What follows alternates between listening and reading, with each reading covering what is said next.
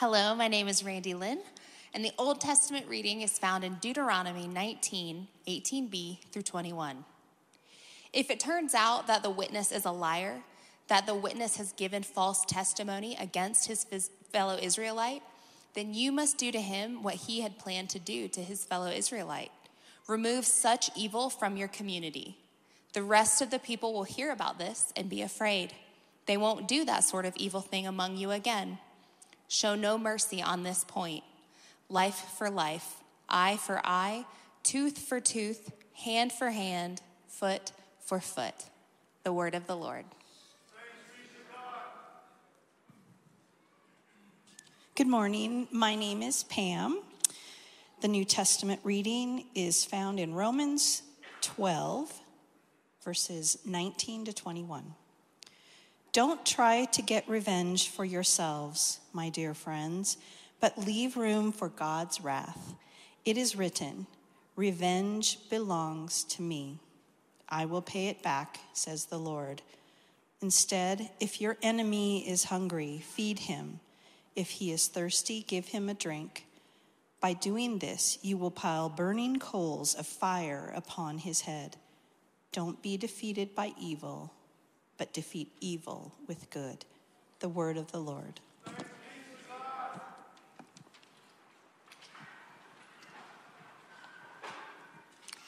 Hello, my name is Mary. Thank you for standing for the gospel reading, which is found in Matthew 5, 33 to 34, and verse 37.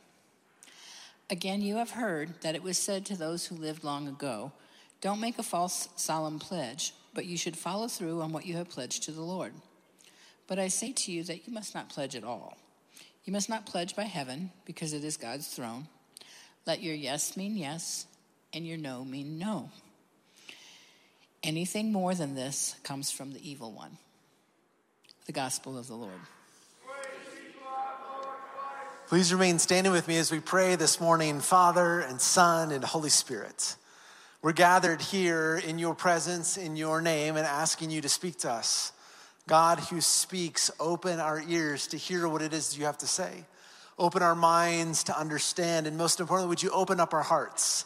The places where we may be cold or calloused or resistant or closed off in any way by your kindness and your goodness and the power of your word, would you open us up to your transformation, that we might look and live more like Jesus.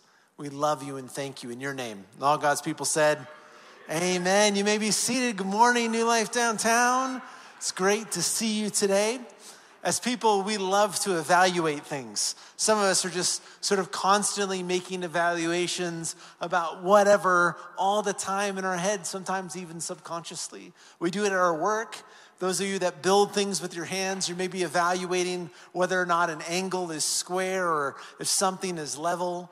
For those of you that work in finance or accounting, of course, you're trying to make sure that everything is accounted for in the right way, according to the right formulas, and evaluating the books and profit margins and returns, all of those things, we're evaluating them. For those of you that are teachers, you're constantly evaluating the performance of your students and how they're doing on a particular assignment. If you're a sports fan, they just evaluate everything all day, all the time. I'm a baseball fan, and we're the worst. Like, baseball fans are just obsessed with every number possible. If it can be measured on a baseball diamond, we're going to measure it. And then we're going to compare it to everybody else that's ever played the game for the last 150 years and then make judgments about that. It's why the game goes so slow. It just gives us time to do more math. It's like, oh, wait. Another pitch happened. Okay, so that's pitch number 86. Well, that means that. And we're just nerding out the entire time as we go along. We're evaluating those kind of things. And then we're also always wrestling with, how do we evaluate the things that are harder to evaluate? How do we measure the things that really matter? How is it that we take stock or evaluate the things that are actually related to character, to relationships, to the things that actually are the most important things in life? As kids, we learn really early on different language for evaluating things. We have sort of an innate sense that when someone says something about us, our immediate response is, that's not true. I didn't do that, or I didn't mean to. And we're evaluating truth in some way, even from a very early age. Or we evaluate justice. That's not fair.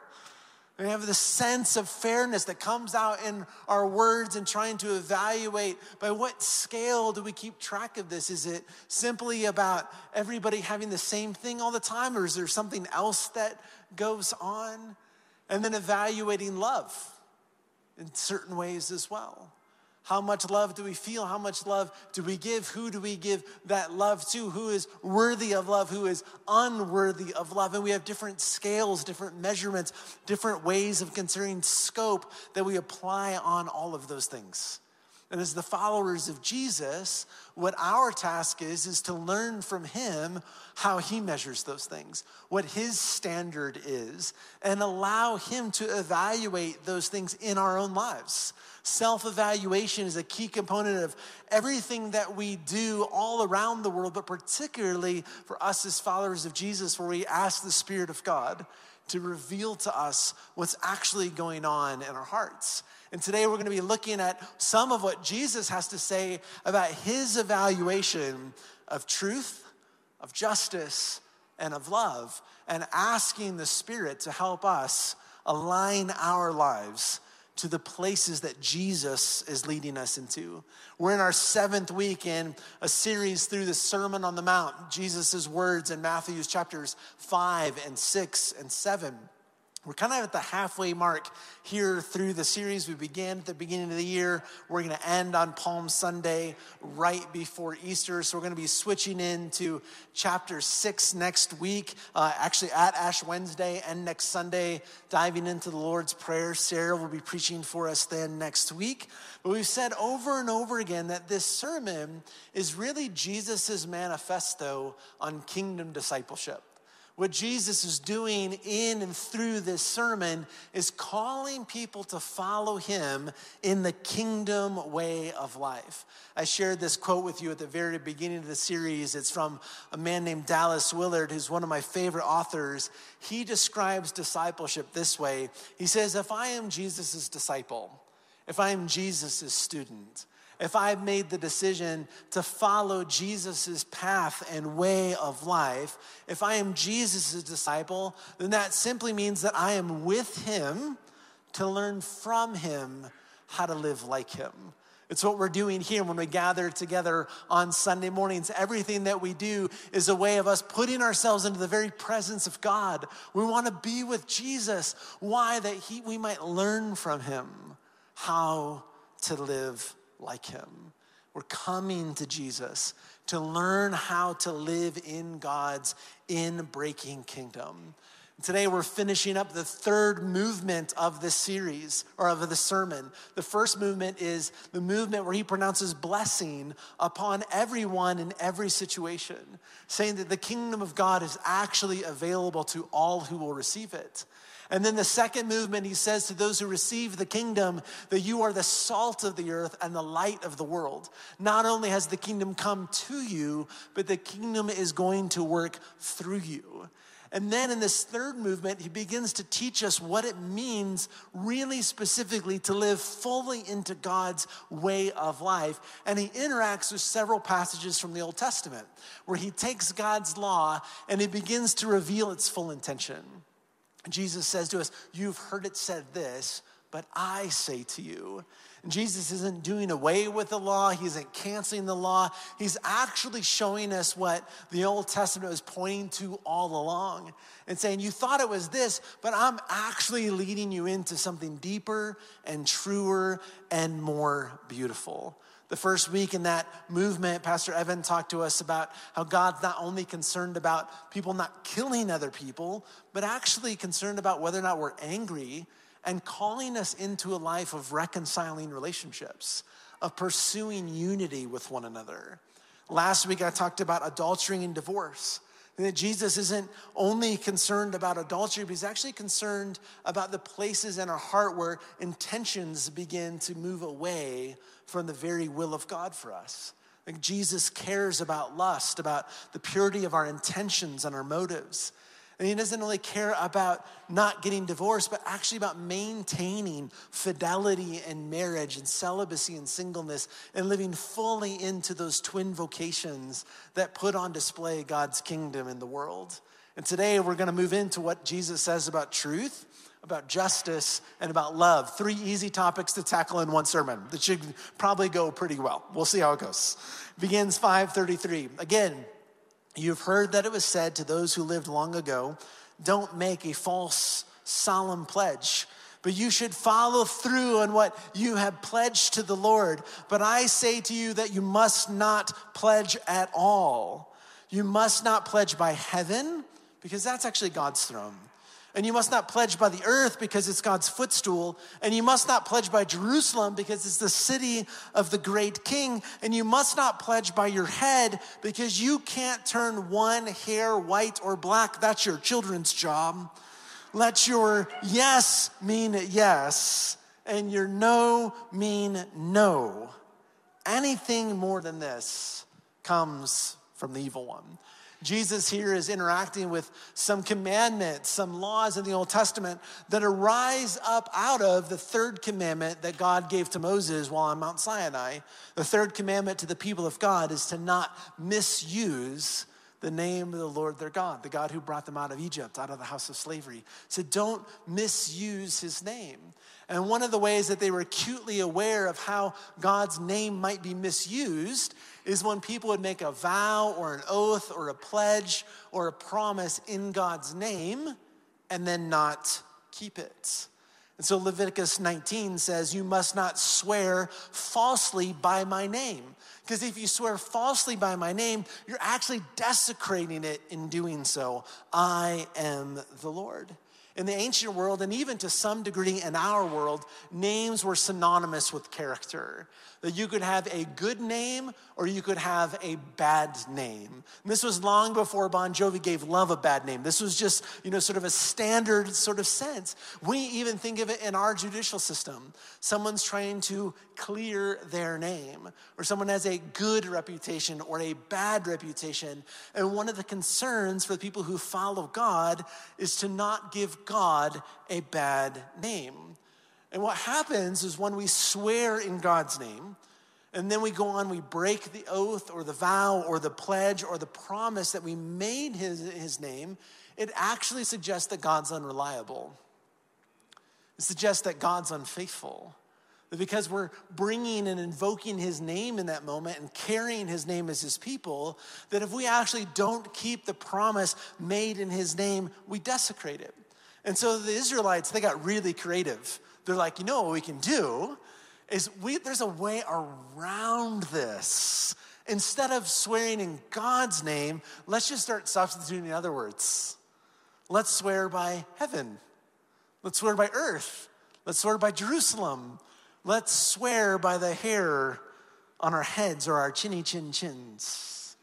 And what they started to do is creating these sort of escalating scales. Well, I swear by my head. Yeah, but will you swear by Jerusalem? Oh, yeah, I'll swear by Jerusalem. Well, will you swear by the whole earth? Yeah, I'll swear by the whole earth. Will you swear by heaven? Yeah, I swear by heaven. And escalating these sort of ways of making sure that this is how seriously that I'm taking that. But what was happening in practice was they realized if they swore by those things and they broke it, they're not breaking a vow made in God's name. So no harm, no foul. We can say all of those things and still be within the law and actually say those things and have no intention of keeping it. And what was happening was that words were becoming meaningless. And these kinds of oaths and promises were actually becoming manipulative. They were ways of trying to get people to trust us or to believe us, or trying to get ourselves to believe or trust someone else by asking them to escalate this in some way. We all know what this is like because we all did it on the playground at some point. Do you swear? Oh yeah, I swear. Cross my heart, hope to die, stick a needle in my eye. Or the all-powerful, will you pinky swear? Yes. because nothing seals a promise quite like two small fingers joined together in harmony. Like we would do these things to try to convince people to believe us, and sometimes saying that with having no intention of actually keeping it. And Jesus says when this happens, our words become like the words of the evil one, the words of the enemy in the garden who twisted and manipulated words in order to lead Adam and Eve into sin, into despair. There's ways of manipulating and twisting words. And Jesus says, no, not so with us. Not so with me, and not so with you, not so with the people of God. That all those things that you're swearing by, he says, don't swear by heaven or by earth or Jerusalem or by your head, because they're all God's anyway. You're trying to get around this and you're not. God owns them all. They're all his. He cares about them. Nice try, but God's not fooled. Instead, just let your yes mean yes, and let your no be no. Tell the truth. Be honest. Keep your promises. Let your word be reliable. Jesus says, if you're going to follow me, then he requires honesty in speech. That our words are actually reliable. That our words, as much as possible, align with reality. Align with what is actually true. Jesus' words on this topic were as revolutionary now as they were then. We now live in a world where we're not sure what word to trust from anyone at any time. We live in a world where it's common to talk about fake news and false advertising and spin and gossip. And we can go on and on and on and on to about things that have been augmented or things that have been spun or things that have been changed. We also live in a world where the most common way for us to use words may be to exaggerate or to escalate. To actually take what we're trying to say and say it to a greater degree, to a greater strength, to add more to it, to such a place where we're not even sure we can trust what words mean anymore. That rather than describing something with a level 2 word, we go automatically to describing it as a level 8 or a level 10. And something that was hard becomes something more. And our words have begun to lose their meaning. Not only that, but we spend a lot of time trying to weaponize our words. That our words are no longer used primarily to bind us together, to help us to know one another and to be known by one another and to create opportunities for connection. And our words are no longer about an exploration of trying to figure out what is true. Instead, our words are used to villainize and to shame those that we disagree with. Even in the political sphere, it's no longer the best ideas that win. The way that we evaluate how someone wins a political debate is the one who lands the most one-liners, the one who has the most zingers, the one whose clip goes viral and gets the most likes and the most shares. Because if the clip goes viral and gets all of these likes and all of these shares, then those words must be true. With no context for what actually is being said. And Jesus says to his followers, to you and me, not so with us. Tell the truth. Simple, honest truth. And speak the truth in love. Speak in such a way that demonstrates that you're for truth and you're for the other person. That you're actually concerned about aligning life with reality and caring for and loving the people that we're speaking to and that we're speaking about. Jesus says that his people should be marked by those who tell the truth and keep their promises, and those who accept blame or responsibility when they realize, oh wait, that wasn't true. I was led astray. I'm so sorry. Let me make that right. Or I intended to keep this promise and I didn't. I failed. I am so sorry. Rather than people that just pass blame onto other people. Jesus says we should be the kind of people that pursue truth at every level, particularly with our words. This, of course, raises all kinds of ethical dilemmas and controversies to wrestle with. Maybe the clearest one was Christians during World War II who were hiding Jews from the Nazis, wondering whether or not whether it's okay to lie in order to save someone's life. Having to wrestle with what happens when two values, when two virtues come in conflict with one another. But for most of us, that's not the conflict that we're wrestling with. Our temptation is to use words to save face, to protect ourselves, to actually just save our life in some way. But to follow Jesus is to walk in the way of truth, which means having true speech. So Jesus requires honesty from us, teaches us and leads us in the way of truth. The second area he talks about here is the area of justice. It says, you've heard that it was said, an eye for an eye and a tooth for a tooth. But I say to you that you must not oppose those who want to hurt you. Like, wait, what? Jesus, you've got to be kidding me. What are you talking about? And then he says, if people slap you on your right cheek, you must turn the left cheek to them as well. And when they wish to haul you to court and to take your shirt, let them have your coat too. When they force you to go 1 mile, go with them 2.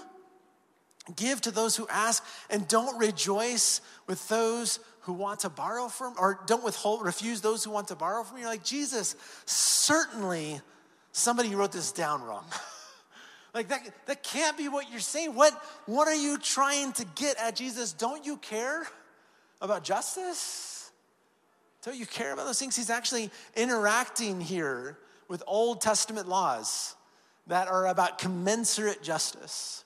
In the ancient world, particularly the ancient Near East, things were often very vindictive. There was a lot of vigilante justice going on. It was very common for people to escalate any sort of minor violation. Cut me off in traffic and we're going all the way to 20. Becomes a vigilante sort of justice moment. It's common, you killed my cat, I'm going to kill your cow. Well, you killed my cow. That's not equivalent to my cat, so I'm going to kill your bull. Well, if you kill my bull, I'm going to kill your oxen. Well, if you kill my oxen, I'm going to take out your whole herd. And all of a sudden, we've gone from a cat to a herd. That's not commensurate. The killing of the cat was kindness. Sorry, cat lovers. I just had to make sure everybody was with me.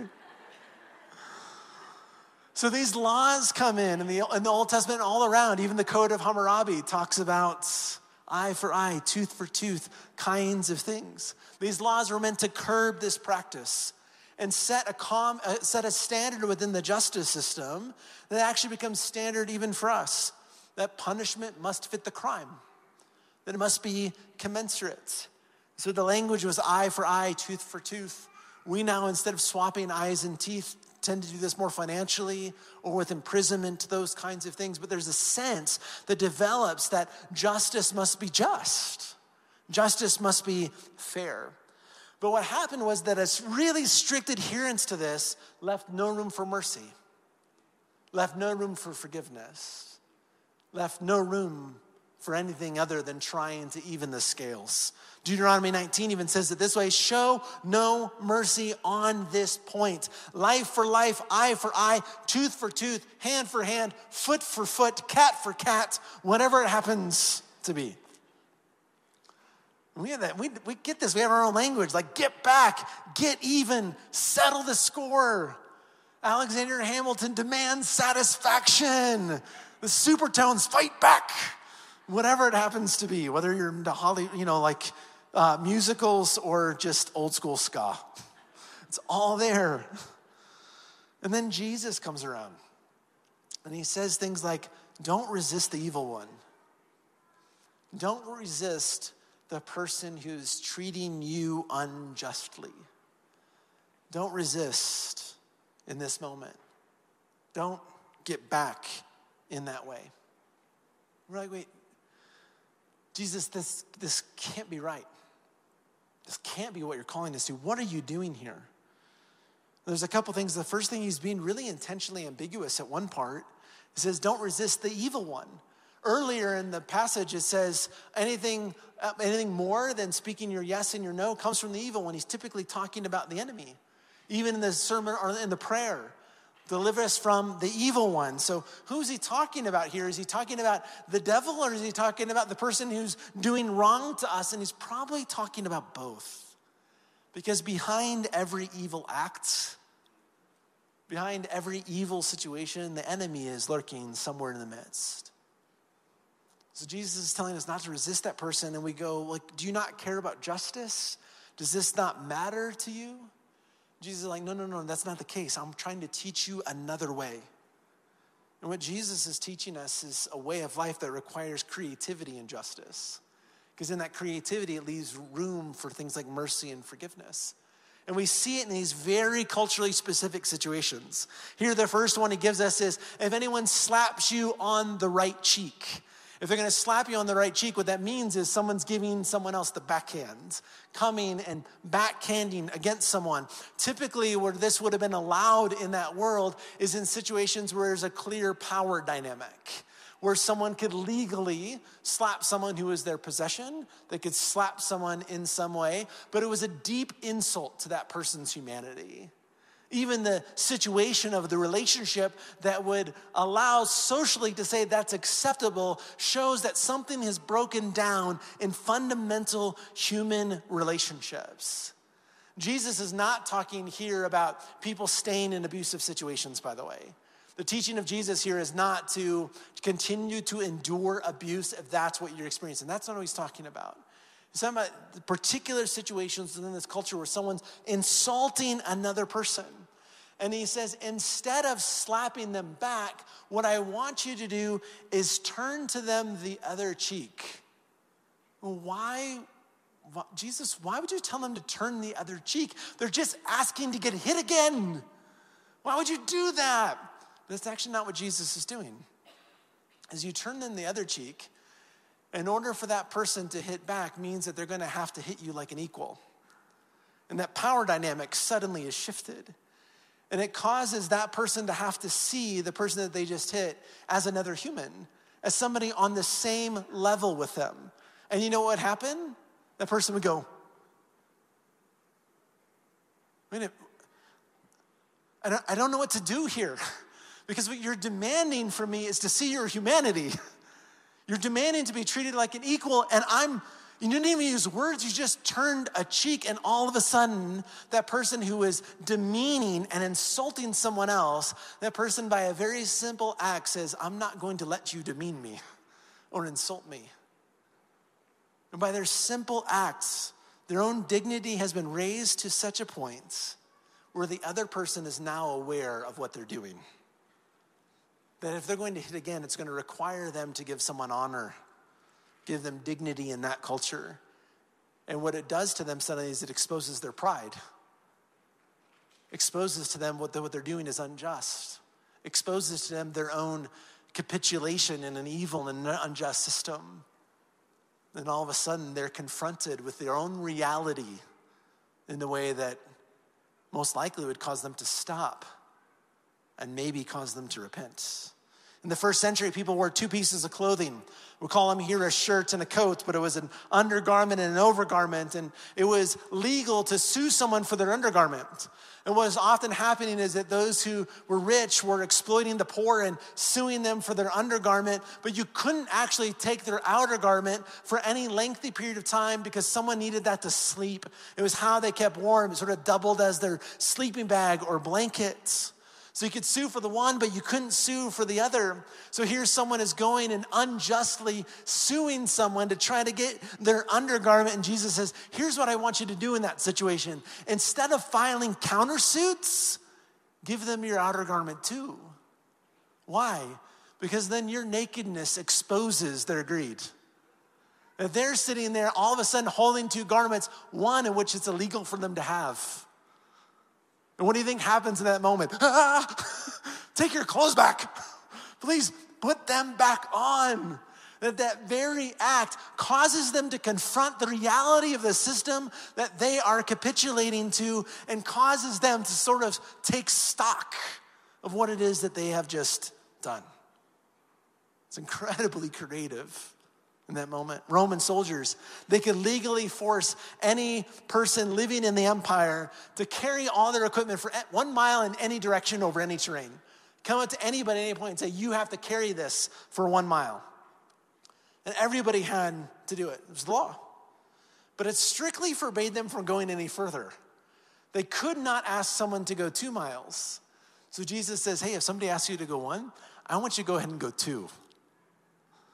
Because when you start walking that 2nd mile, everybody in their company and their overseeing officers go, what are you doing? They suddenly think that that person's breaking the law. And that person is now suddenly in trouble because what you're doing is you're exposing the injustice of the system that would even allow this to begin to happen in the first place. And so you're like, I'm gonna go too. And that person's going, stop, stop, stop. Give me all of that stuff back. Don't do it. Because your 2nd mile is exposing what's actually going on, the injustice of the system. And they're gonna be so terrified that they're gonna be accused of law breaking, that they're gonna take everything back and probably never ask you again. Because they don't want to get called out. Suddenly it causes them to open their eyes and leaves room for repentance. All 3 cases, in all 3 cases, it's highly likely that the evil one here, the person doing the injustice, will never do it again because of the way that suddenly they're brought into the reality of what they're doing. What Jesus' creative actions do here is that they end violence and end injustice without actually resorting to violence and injustice. Jesus' teachings are very culturally specific, and there's a lot of nuances there. But what he's showing them is a creative way of bringing about justice in the midst of an unjust world. Historically, these passages motivated some of the most significant movements we've seen in history. Creative nonviolence, like the movement led by Martin Luther King Jr. for civil rights in the 60s. As his group of people said, we're going to refuse to actually respond to violence with violence. Instead, we're going to do these things that subvert the system and expose it for the evil that it was. Inspired by these texts. Of course, there's all kinds of other ethical questions that come up, all kinds of tensions about, well, what do you do about this situation, about government and authority and all of those kinds of things that we don't have time to get into today. But what Jesus is inviting us to consider is how are we personally responding to injustices that are done to us? It's a different situation we're talking about when we observe injustice being done to others. But when injustice is being done to us, is our first response to strike back, to leave no room for mercy, no room for forgiveness? Or by the Spirit of God, are we discerning what may be a creative response that actually reveals the injustice, turns it on its head, and maybe if that person is open and willing, brings them to a place where they stop, or maybe even repent and learn to live in a different way. Jesus then goes on and says, you have heard it said, you must love your neighbor and hate your enemy. But I say to you, love your enemies and pray for those that harass you, so that you will be acting as children of your Father who is in heaven. He makes the sun rise on both the evil and the good. He sends rain on both the righteous and the unrighteous. If you love only those who love you, what reward you will have? Even the tax collectors do that. And if you greet or welcome or show hospitality to your brothers and sisters, to your family, what more are you doing than anyone else? Even the Gentiles do the same. Therefore, just as your heavenly Father is complete, or in some translations, perfect, in showing love to everyone, so also your love must be complete or perfect. Leviticus actually instructs the people of God to love their neighbors. That's an actual commandment found in Leviticus 19, love your neighbors. But nowhere does the Old Testament say to hate your enemy. And once, not there. It gets implied from other passages, and people began to pick up on this. Some of Jesus' contemporaries even said it. The Essenes, that community that wrote all the Dead Sea Scrolls and some of their teachings, it says love your neighbor and hate your enemy. Hate Rome in this case. What those teachings do is that it limits the scope of love. It says that love is reserved or it's held or it's given only to a particular group of people. That love becomes restricted to family and to neighbors. Love becomes restricted to a very homogenous group. In their case, only to other faithful Jews, to those who look like them and talk like them and think like them and believe like them and vote like them and walk like them and work like them and talk like them and do everything else like them. That those who are exactly like us, then those are the people that we love.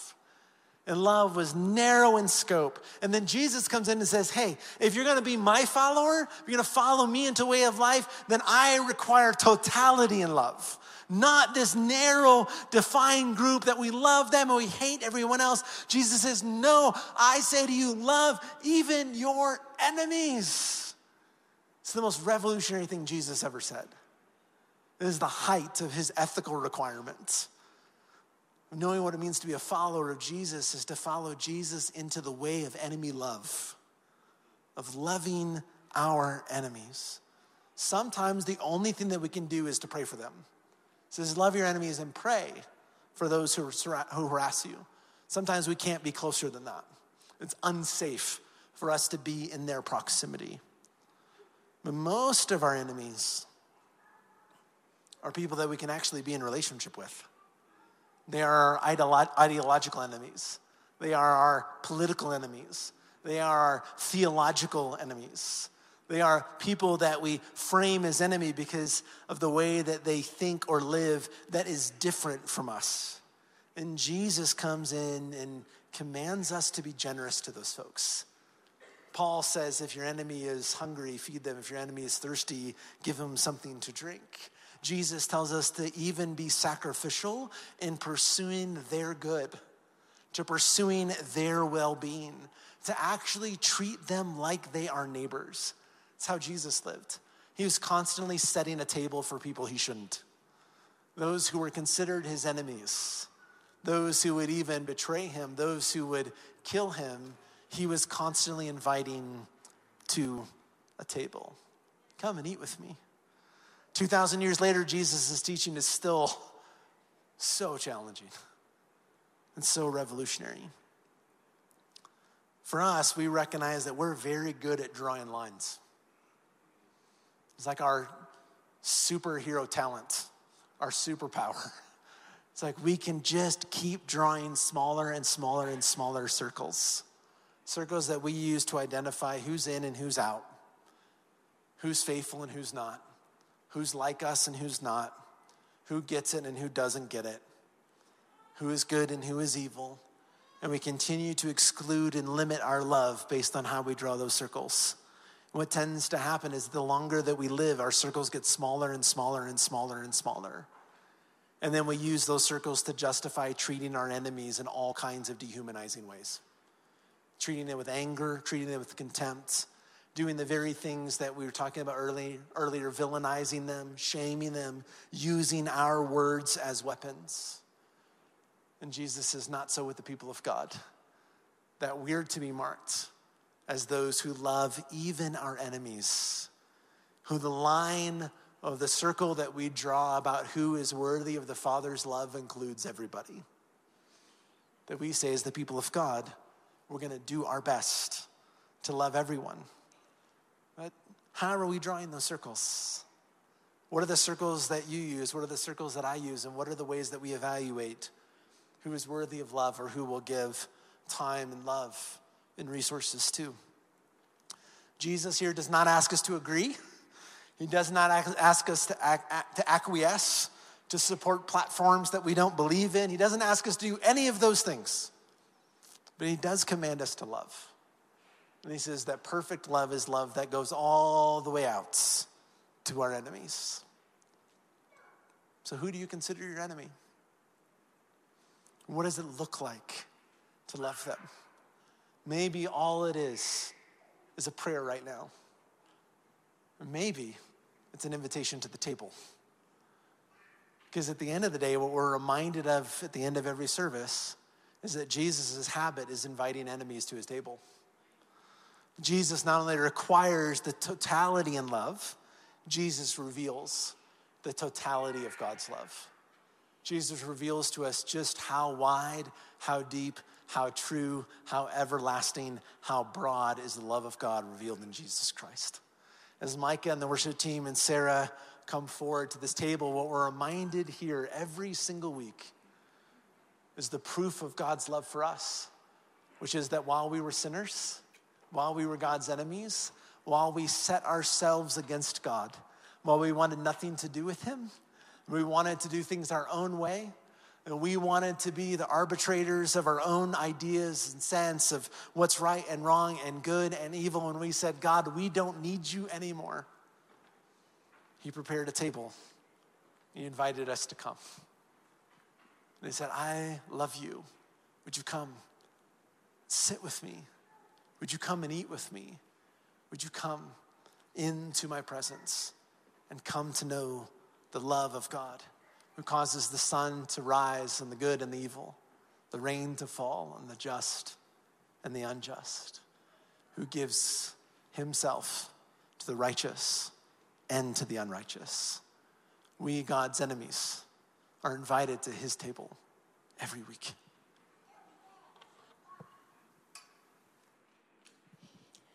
So this isn't just a table of the justice and love of God. It's also a table that invites honesty about our response to God.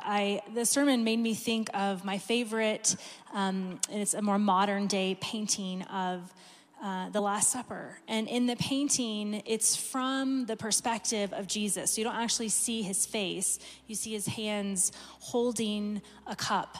And you can kind of see his reflection in the cup, but all you see are the faces of his friends at the table, and they're all reacting differently to what he's offering. There are some who look almost shocked or afraid. There are a couple who are clearly distracted or talking to each other. One of them is looking at Jesus like this. You see Judas slipping out in the back of the room.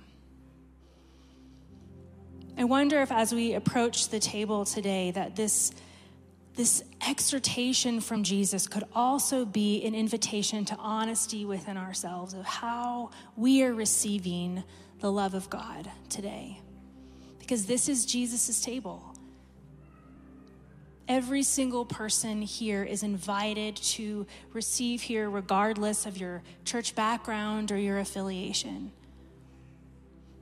If you don't believe in Jesus as we believe, thank you for coming and for choosing to spend a Sunday morning here in this worship service. And we encourage you to keep coming, keep exploring, keep asking questions about this Jesus who says some wild things, did some wild things. If you are ready today to believe in Jesus and to follow his teachings, maybe this is a decision you're making for the first time in your life. Would you join with us as we, following the screens, confess our sins? We get honest with God about who we are and who God is. Let's pray together. Most merciful God, we confess that we have sinned against you in thought, in word, and deed, by what we have done and by what we have left undone. We have not loved you with our whole hearts. We have not loved our neighbors as ourselves. We are truly sorry, and we humbly repent. For the sake of your Son, Jesus Christ, have mercy on us and forgive us so that we may delight in your will and walk in your ways to the glory of your name. Amen. It's my joy this morning to announce good news to us. Words that are true, not because I or someone else would be saying them, but just because of what God has done. So would you open up your hands and receive again the mercy of God? Jesus died for us while we were still sinners. And that's what proves God's love toward us. In the name of Jesus Christ, we are forgiven. And the peace of the Lord be with you. Thank you. As those who've been raised to new life with Jesus, would you please stand and greet those around you and share the peace of Christ with one another? More peace, more peace, more peace.